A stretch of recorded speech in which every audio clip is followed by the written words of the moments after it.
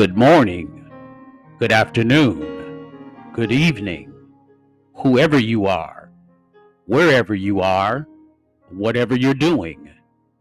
This is Pastor Kevin Jones of the Kingdom Builders International Church with your Kingdom Moment. Father, we thank you because this is the day that the Lord hath made. We will rejoice and be glad in it. We're so thankful that you watched over us last night as we slumbered and as we slept. We're praying today that as we enter into a new day of grace and mercy on this Monday, that you will walk with us and talk with us. We accept all of the things that you bring our way. In Jesus' name we pray. Amen. You know, the mind is a very complex organ.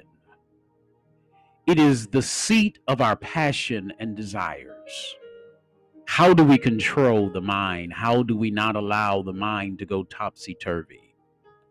How do we keep the mind in check and make sure that we don't allow the mind to take us to a place where we're challenged in our faith?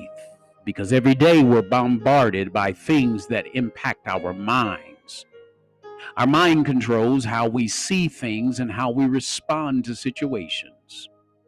So I'm reminded in Philippians chapter 2, verses 5 through 11. Let this mind be in you, which was also in Christ Jesus, who being in the form of God, thought it not robbery to be equal with God, but made of himself no reputation, and took upon him the form of a servant, and was made in the likeness of man. And being found in the fashion as a man, he humbled himself and became obedient unto the death, even the death of the cross.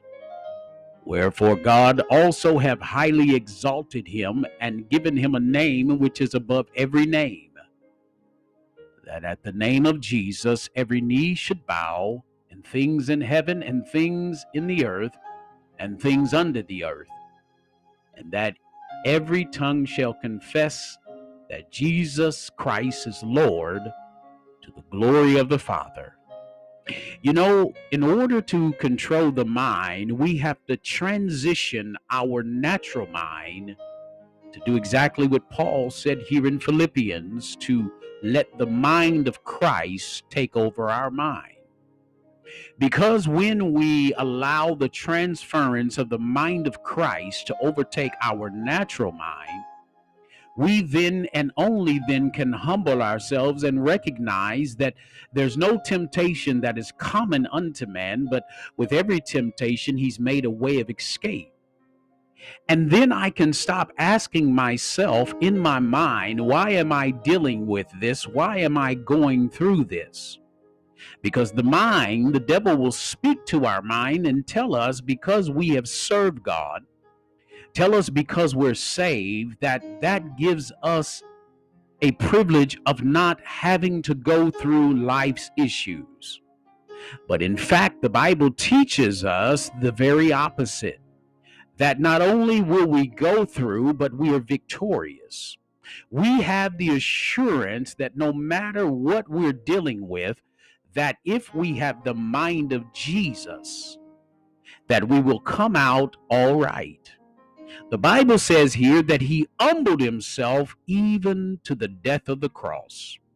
Can you imagine the Son of God, God himself in the flesh, having to humble himself, to subject himself to all of the things that humanity was going to place him under, yet having the ability and the power to overcome them and put them in their place? And there are times in our lives where we go through situations in life and we feel as though if we don't rely upon the power of God and the struggle to which he brings us out, then we can handle and deal with the situation.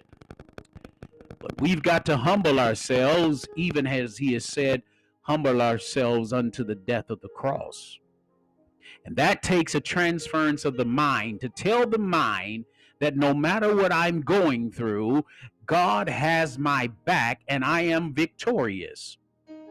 It's not that I'm going to win. I've already won, and I must change my mindset from a mindset of defeat and focusing on the problem, but focusing on Jesus, looking to Jesus, who is the author and the finisher of my faith. So I don't trust what is around me. I trust my relationship and my connection to God.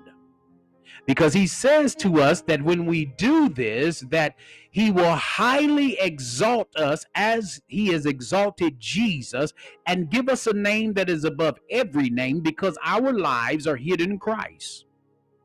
And if our life is hidden in Christ, then we are promised the same thing that Christ was promised, and that is that we will rise with all power, all authority. My dear hearts, no matter what you're dealing with today, the mere fact that you're dealing with it means that you can handle it. This has been your Kingdom Moment. God bless you.